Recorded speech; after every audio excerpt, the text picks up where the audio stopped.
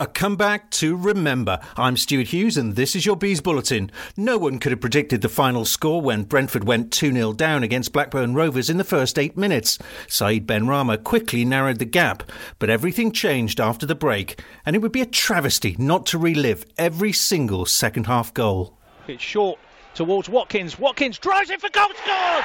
It is 2-2. Ollie Watkins right on cue. Gets Brentford level. Now into the penalty area, Maupay will try a little step over on his right foot, and the shot is blocked. It looks high up in the air. The keeper's out of his goal. It's in. Ollie Watkins is there first. He heads it past the keeper, and in the 73rd minute, Brentford have turned it round. They now lead by 3-2. Nice ball into the box. Here is Maupay. It's 4-2. What a fantastic goal once again. And Maupay just goes over to the Blackburn fans and stares at them, and only Neil Maupay can do. It's now Brentford 4, Rotherham 2.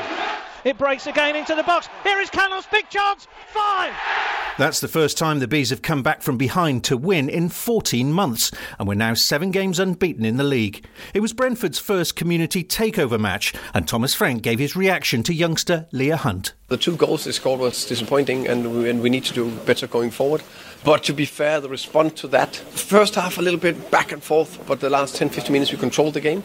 And second half, we've got better and better. The comeback is fantastic. Ollie Watkins said the result proved how far the boys have come. 8 weeks ago, we probably would have lost that game. But, it shows how much of a team we are and the sort of football we can play when we are on it. I'm Stuart Hughes. Subscribe at beesbulletin.co.uk or search for Bees Bulletin on Facebook.